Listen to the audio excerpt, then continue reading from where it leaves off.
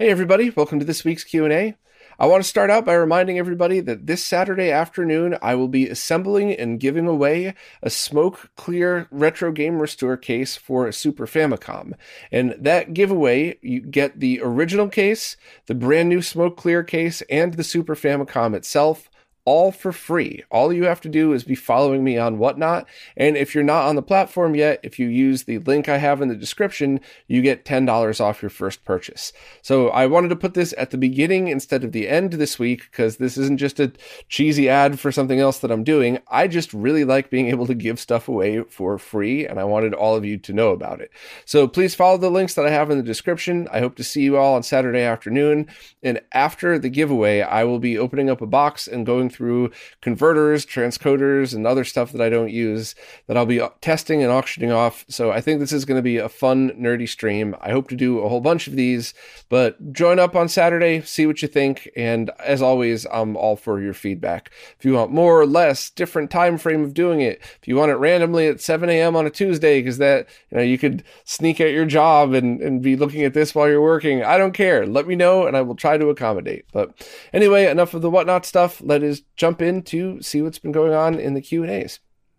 First up, James the Naked Snake is looking for a switch solution for their retro consoles. They have a few component video via standard component video RCA cables, and they also have a bunch of RGB SCART cables and one component video over SCART cable as well. In order to properly answer this question, I'm going to need to know exactly what your target device is, or multiple devices would be. But I could still walk you through the basics of what you might need.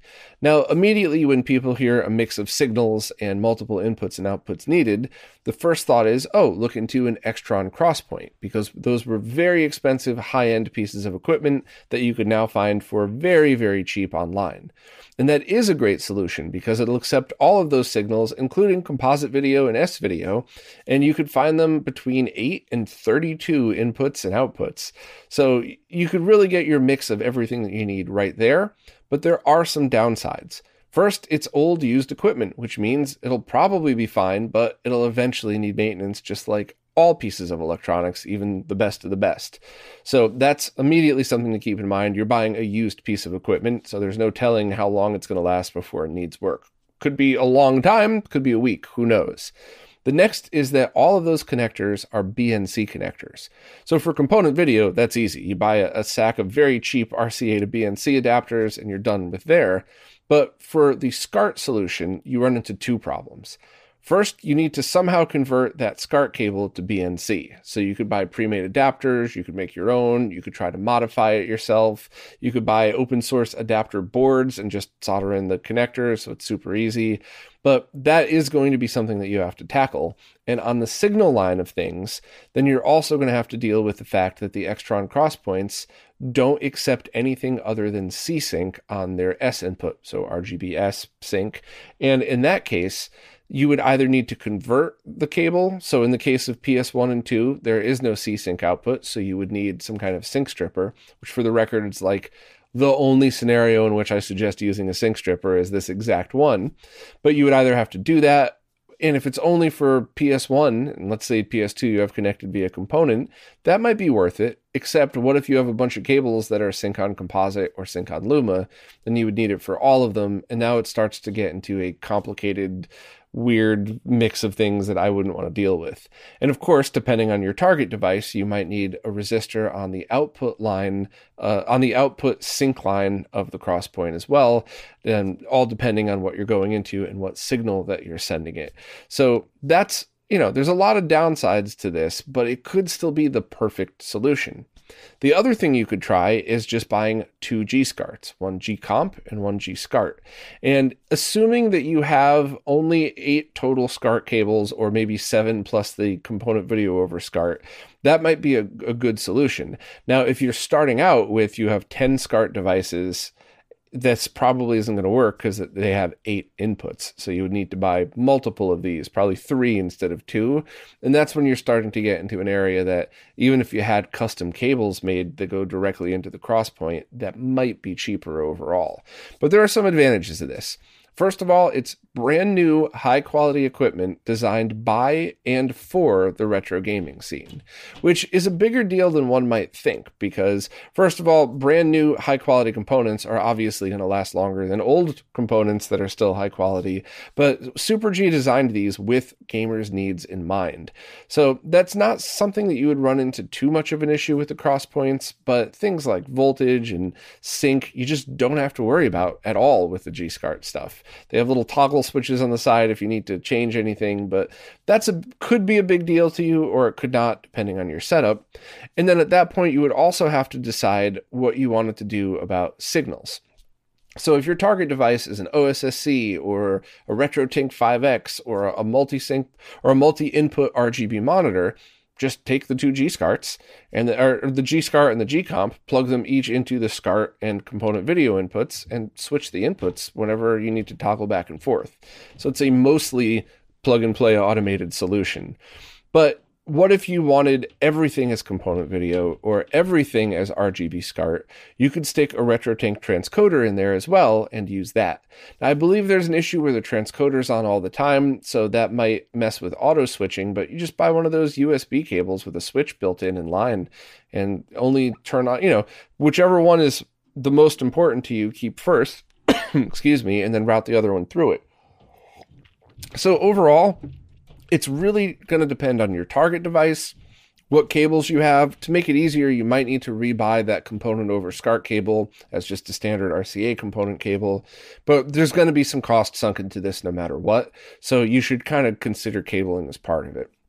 Or heck, if you just happen to have a bunch of really terrible RGB SCART cables that you've collected over the years, maybe that's part of the decision. Because if you need to rebuy your cables anyway, maybe buy some with BNC in mind or something like that. So if you want to provide more details as to what your target device is, I'd be happy to go through that.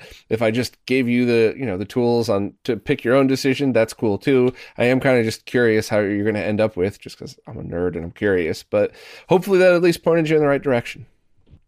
JLo had a question and also wanted to comment about the Whatnot stream.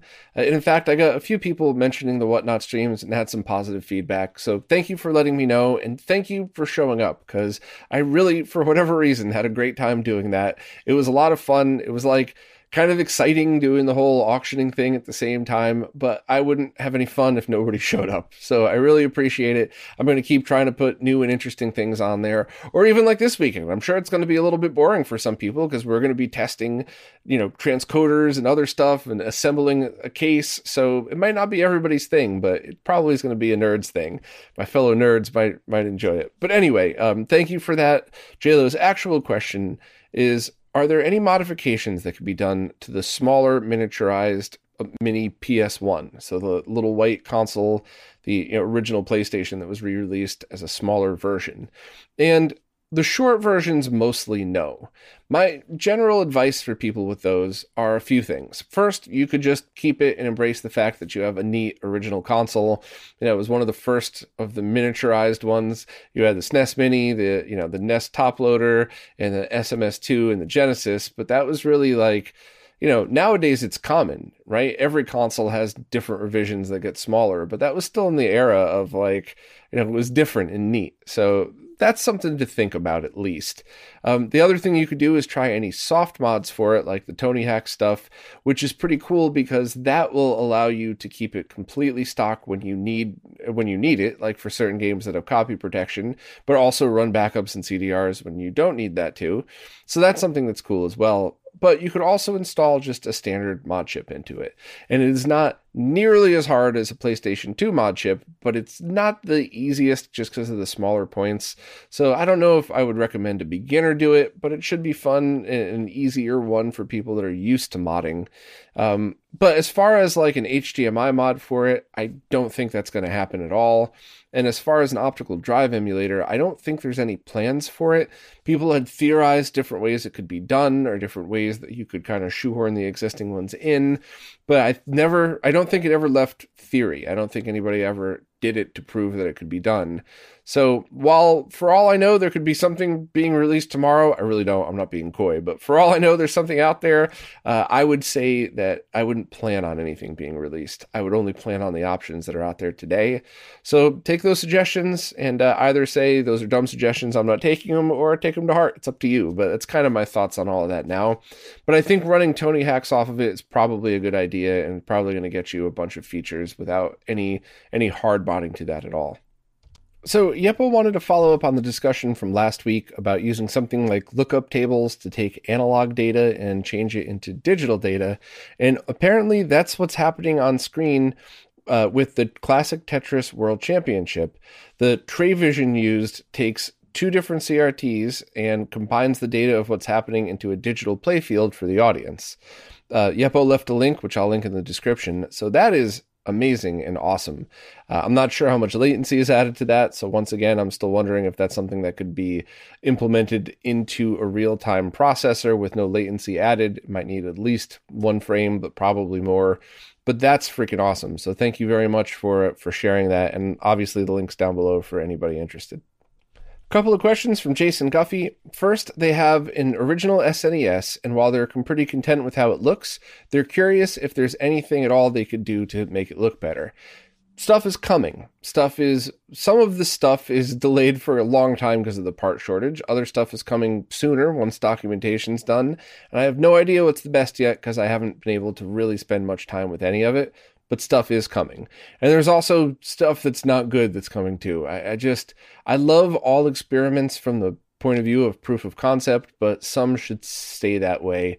Some shouldn't be turned into products just for the sake of being turned into products, which, if you want to think that's disrespectful, that's fine. I deserve it, but it's also my honest opinion. But don't worry, I'll talk about all the stuff that I personally test and vouch for, or personally test and don't, but I'll try to share as much info as I can once it's out there.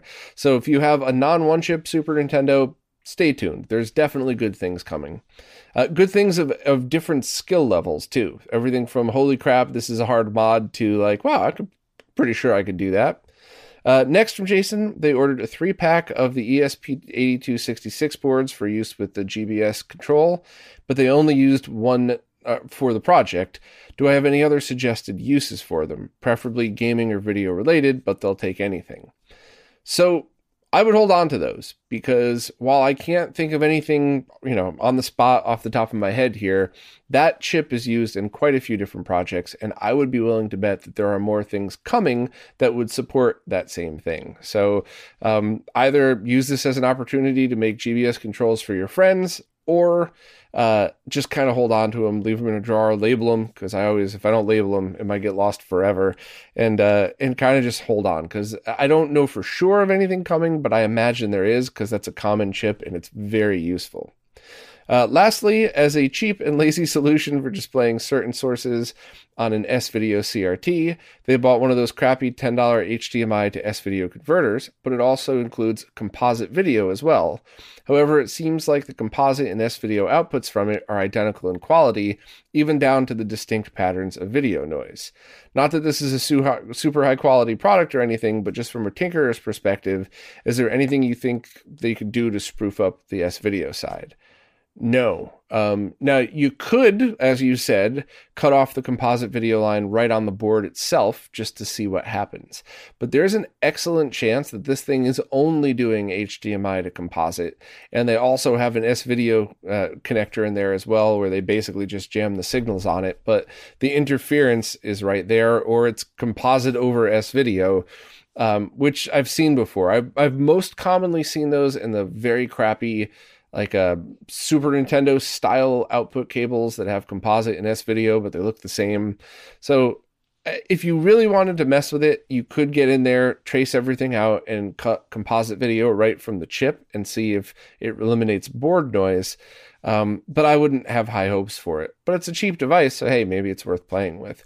And by the way, for the scenario that you're talking about, displaying sources, you chose those words. You did not say for gaming on. It's an awesome device. Honestly, there's so many different silly and fun ways I could think of for my own setup to want to display HDMI on S-Video, where picture quality isn't the focus. The project's the focus. The fun part, the art side of it. I would never call myself an artist, but whatever, that type of thing. So, or watching TV and movies, and, there's a whole bunch of reasons why those converters, even bad quality, are totally fine to use, just not for gaming, which you didn't say that. I'm just, telling everybody who might be listening and thinking, oh, I might give one of those a try to play modern games on older TVs.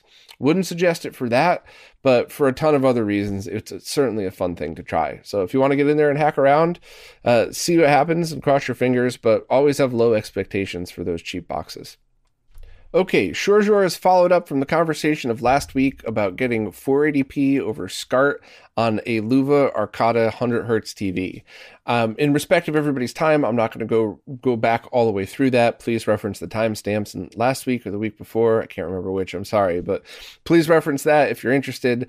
But it's getting exciting now. So apparently, Luva offered a special component over SCART cable for getting progressive sources in through the SCART connector. So essentially, this is the type of thing that I assumed, in that it's not actually doing 480p RGBS. There's probably an internal switch that allows you to do that. Now, how does it switch? That's the question.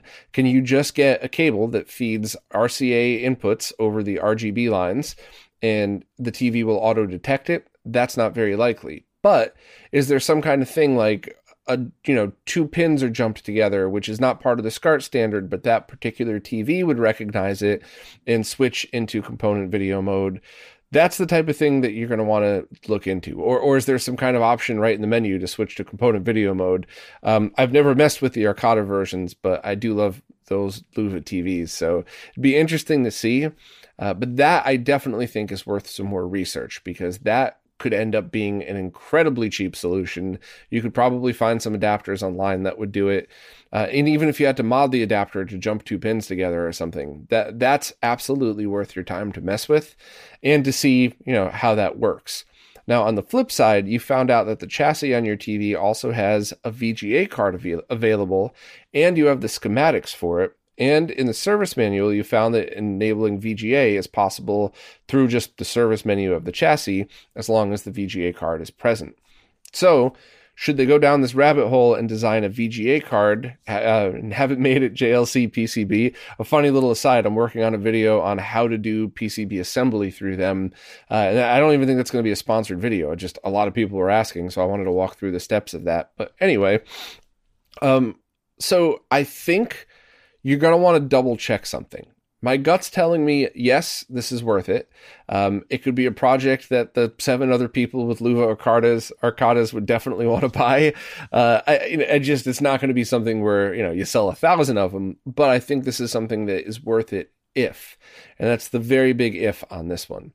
With that schematics and with the service manual, is it like those JVC monitors where essentially you just need to run the correct traces and make sure that the circuit around it is just presenting those signals, RGB, HV, in a way that your TV likes it? So even if it's required to convert it to RGBS, you could use the schematics, you could use some of the stuff that we've been designing in the open source community for retro gaming.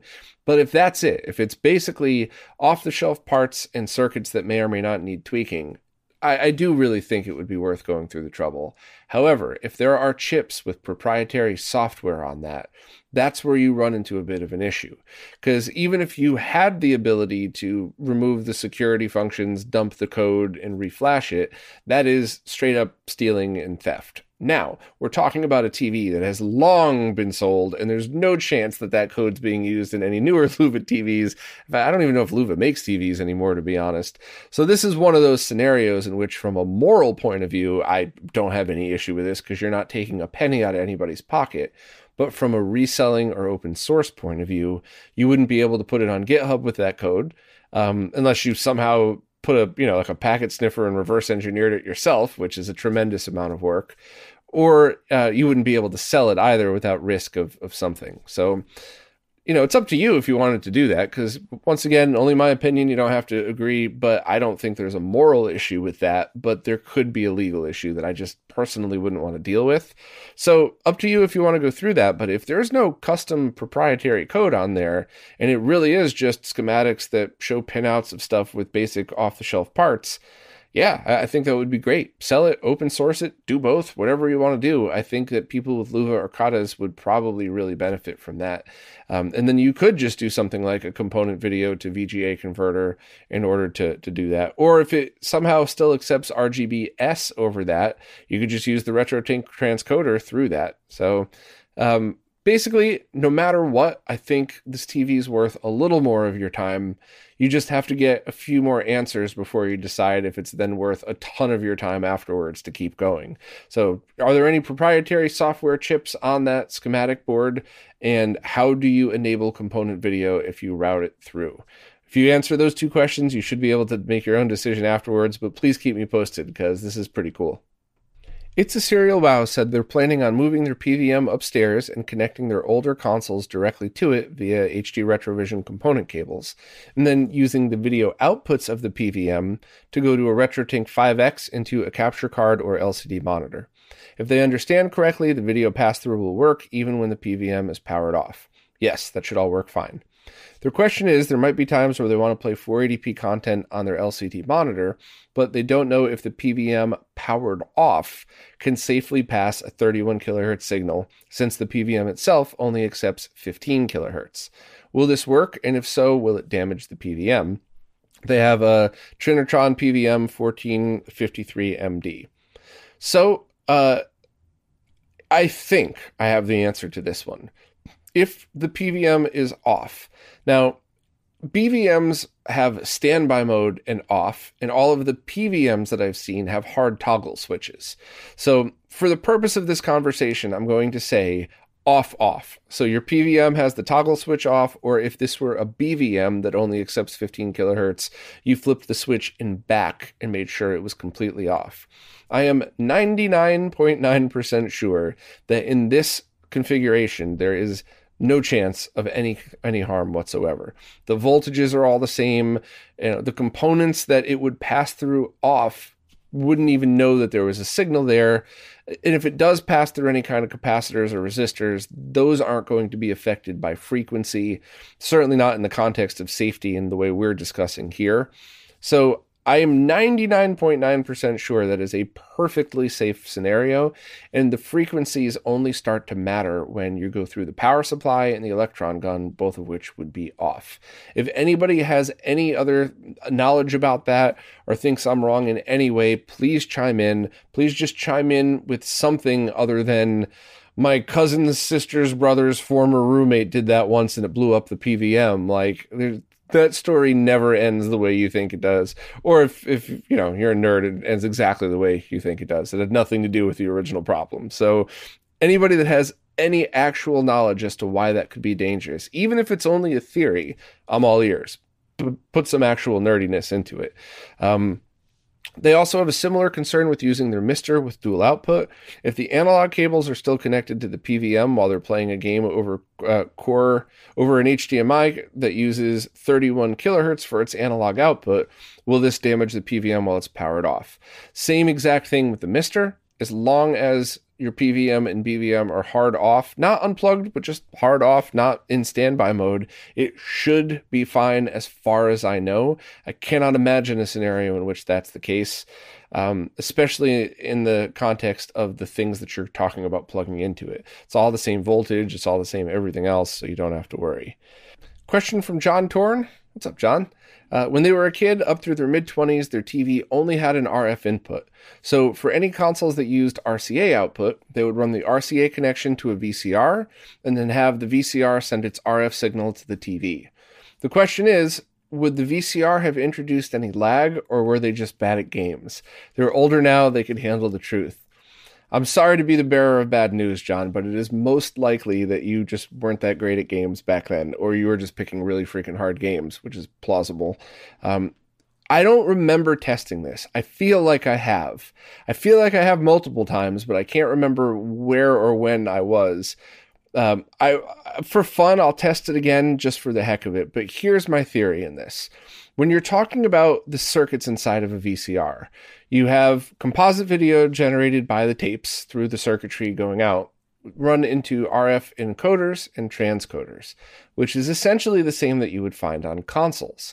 Most of these, the signals would generate in composite, then go through the RF encoder out. So it's the same way they were done in consoles, and I'm 99% sure I did demos of RF composite S-video, and then even used a slow motion camera. And I don't even think the slow motion camera was because of lag. I think I had other reasons for doing it, but I'm pretty sure it was all the exact same. So, and on the flip side, it's very common for people to take consoles that are RF only, run them through a VCR to get composite video out. So I should double check one time just for a very fun live stream video, just for the heck of it. I could call it the Was John Bad at Games as a Kid live stream if you really wanted, but I would like to test just to demonstrate. But my gut's telling me that in most cases, that there would be zero or near zero latency added when doing any kind of transcoding like that. However, if for whatever crazy reason you ended up having a VCR that had some kind of processing chip in it, which I have one right here. I never lag tested it because I don't know I can't remember what inputs it has or anything like that, but those would be very expensive, but it's possible that you had one of those, and it's possible those would add lag. And same with any of the VCRs that came in later years that were bundled with DVD players. It is possible that if you had one of the ones where everything was combined, there was some kind of processing involved. But most of those were just a VCR and a DVD player in the same box with the same remote, but they were actually two completely different devices, and it was essentially the same as if you had just bought two. They were just gimmicks mostly. I have one here where I could actually see the use for it and all that, but for the most part, yeah, it was a little on the gimmicky side. But if you did find one of the ones with it all combined, it could have very well been some kind of processing done. But I don't think that's what you're talking about. I think you're talking about basic VCRs. So I'm pretty sure I already tested and pretty sure it's zero lag added, but I'd like to do a fun stream at some point in the future just for the hell of it, just to see. Oliver Clare was wondering if PS3 games that support stereoscopic 3D will only run properly on Sony's own PlayStation 3D display, or will they work with any regular 3D TV? So, as far as the main use goes, games that are 3D compatible, any TV that's compatible with 3D Blu-rays will be compatible with those games. I've personally only tested it on Panasonic Plasmas and a LG OLED, and it worked great on all three of those because I used my cousin's Panasonic Plasma as well. I have a projector here that supports 3D, and I haven't tried it yet, but I would be stunned if it was anything other than awesome. I'm pretty sure that feature is just is going to be universal and output in the same method as 3D Blu-rays, meaning universal compatibility with that. From their brief online searching, it seems that most of the relatively recent games supporting stereoscopic 3D came out on PS3, Xbox 360, and PC. Are there any considerations they should bear in mind when looking for a display for games like these? So I've never played 360 or PC 3D games, but I can just give general recommendations. Not to start a fight here, but every time I bring this up, it always seems to. Generally speaking, plasmas were better than LCDs in that era. Obviously, something brand new that just came out that's, of good quality, not bargain quality, would probably rival a plasma, but it's noticeable. Like when I do my football setup, when I have a bunch of screens here, one of the ones I have is a 50-inch plasma, and it is absolutely noticeable to anybody in the room who's not even a nerd. It's like, why is that one much clearer than that one? And they're looking at, like a modern, low-end, but still modern 4K LCD versus a 10-year-old, Panasonic plasma TV. It's noticeably different. And the black levels are better. So as a whole, I would say that look for a 3D plasma if possible. Now they're heavier. The power boards blow out. The power board blew out on mine, so I have to recap that on stream one day.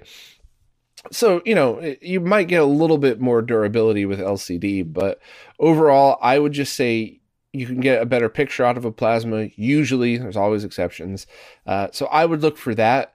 The only thing that I would say is if you're also going to double this as a PC monitor, then there is a chance of burn-in with plasma. And in fact, there's constant image retention, which it will freak you out the first time it happens. But then after the 20th time of a logo still staying on screen, and then 5 minutes later it's completely gone, never to be seen again, you start to get used to it. But when it comes to PC use, that's when I would be nervous. Same thing with OLEDs.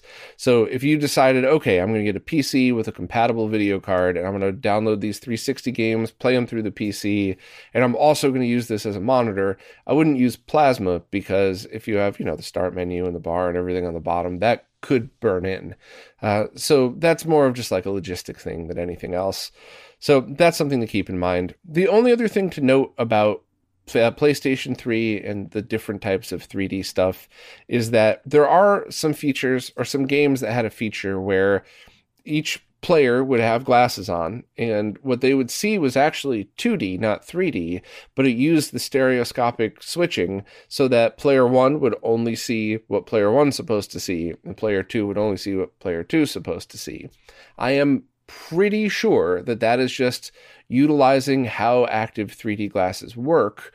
So I don't know if that's something that would translate to all 3D TVs, only 3D TVs with active shutter glasses, or only the PlayStation's 3D display. But I only think 2 games supported that, and I don't know anybody that's ever used it. I just know that it exists, and people said they've tried it out here and there, but I don't know if that's a big deal to you or not. So I would research that if you needed to. But as far as just like, here's a game that says 3D capable, yeah, should absolutely work. Adam Ant said they checked out the post I did about the 3D printed GameCube backplate with the HDMI port already in there, and they went to the Blue Shell 3D website and saw an amazing looking N64 case shown on the website, but they couldn't find any other info on it and figured I knew something about it.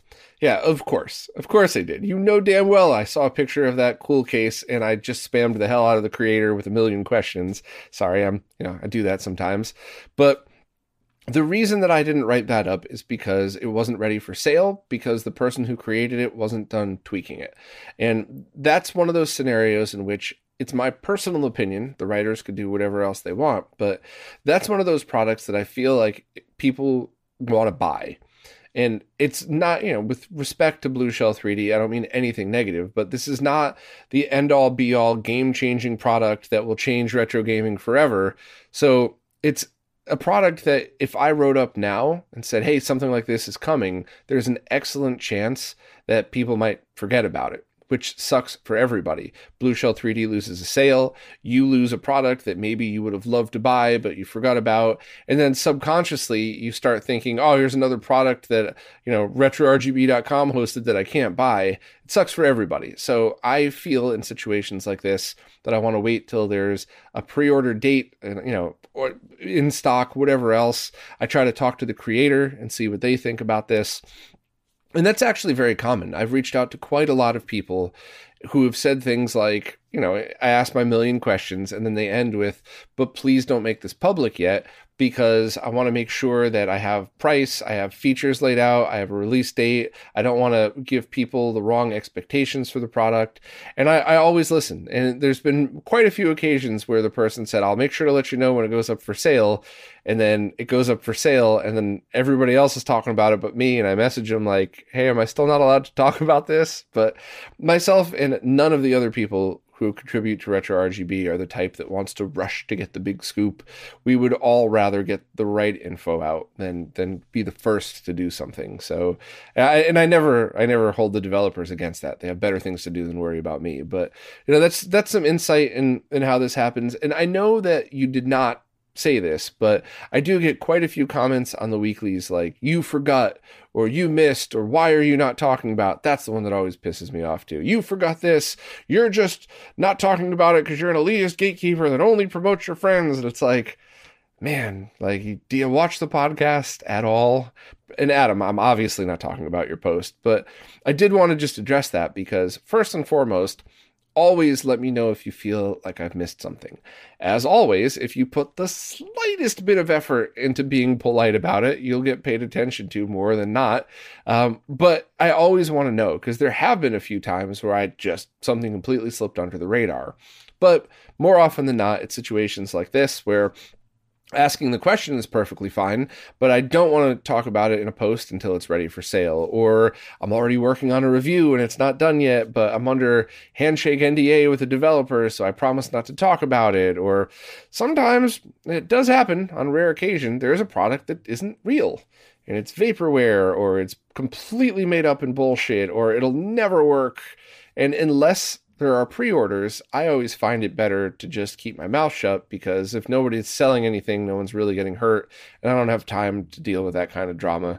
It's way easier to say nothing, which sucks because then your comment gets ignored, but it's just so much easier to not have to worry about that sometimes. And, sometimes I just know something's not going to work, and I try to say something about it, and I get tons of shit. And when I just say, look, make your own decision, but do you really want to put your money out for this pre-order?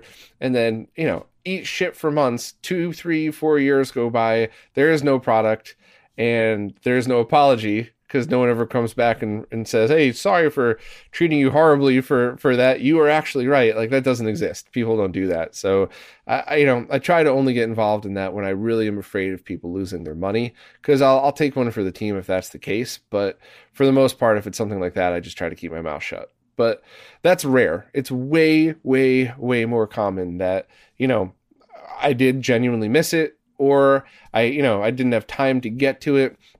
And the few other things that have happened recently is, here's just an example that I'm comfortable using a person's name. I don't like to usually call people out, but Modern Vintage Gamer has put out a bunch of awesome videos that I love and I enjoy, and I'm really appreciative that he takes the time to put them out. But at the same time, I'm out of hours. I don't have any other time left to do anything. I'm going to try to squeeze in one more post, and somebody else does something, a blog post, a video, a creation, anything that I like, that I think is also good. MVG's got 500,000 followers. If this person's got like 10 followers, I'm going to write up the smaller one. Not because, of the reverse gatekeeping against MVG. I love his stuff, but MVG does not need my help to promote it. I would love to share that with everybody, but if I had to choose, I'm going to pick the person with 10 followers, because they don't have the ability that MVG does to reach more people, to spread the awesomeness that they created. I wish that was not the case. I can't imagine MVG is offended by that. I think, he's a good dude. I think he's the type to agree with me on that. And while I do wish I had the time to write up everything that I thought was cool to share with people, that is another thing, is often I do kind of side with the person who needs help versus the person who definitely doesn't. So I know this was a long talk into not the question that you asked, but I did feel like I just wanted to explain a little bit behind the scenes of why things get missed. And I wanted to reassure everybody that questions like yours, Adam, the way you asked it, will always get treated with respect, no matter what. Maybe I already reviewed it. Maybe I spent a week of my life reviewing it. It doesn't matter. If you're respectful and you ask a question, I will always try my absolute best to come back with a respectful answer. Please feel free to let me know if I've missed anything.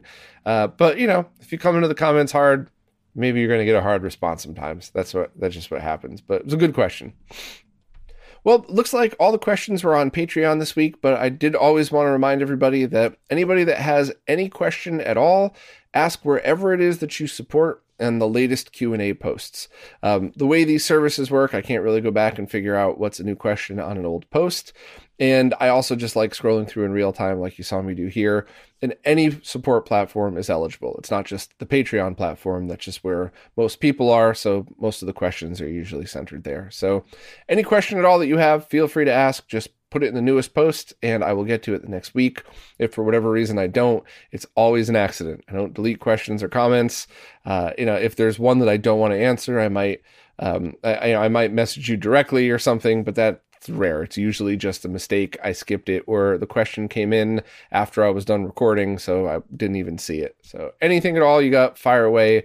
I really enjoy doing these, and especially thank you to everybody who supports in any way possible, because it is you who is keeping all of this stuff alive. The Q&As, the weekly roundup, the weekly long form podcasts, the website, all of the behind the scenes research and development, which there's going to be a lot coming out this year for that. So thank you all so much, because it's you who makes all of that possible. So thanks again, and I will see you next week.